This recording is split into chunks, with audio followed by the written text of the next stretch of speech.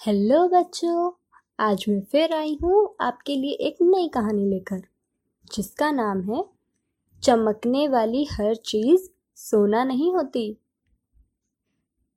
एक बार झाड़ी के नजदीक बिल में एक चूहा सपरिवार रहता था। उसके परिवार में उसका एक छोटा बेटा भी था, जो बहुत भोला था और जिसे बाहर आजादी से घूमने का बहुत शौक था। एक बार छोटा चूहा घर से बाहर घूमने निकला। कुछ दूर बाद ही उसने एक मुर्गे को देखा।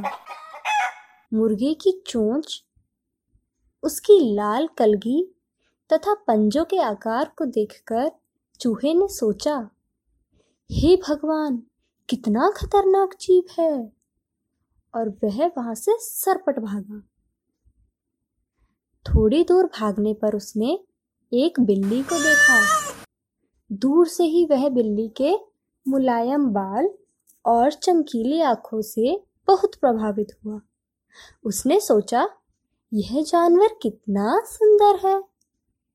छोटा चूहा अपने बिल में वापस पहुंचा और उसने अपनी माँ को उन दोनों जानवरों के प्रति अपनी भावनाओं के बारे में बताया। सारी बातें सुनने के बाद चूहे की माँ ने अपना सिर पीट लिया। वह बोली, मेरे भोले बेटे, कभी भी किसी को उसकी बाहरी बनावट या चमक धमक से न जांचो। जिस जानवर को तुम बहुत खतरनाक समझ रहे थे, वह एक सीधा सादा मुर्गा है, और जिस जानवर को तुम खूब सुंदर और अच्छा समझ रहे थे, वह हमारी खानदानी दुश्मन बिल्ली थी। यदि तुम गलती से भी उसके नजदीक चले जाते तो यहाँ जीवित न लौटते।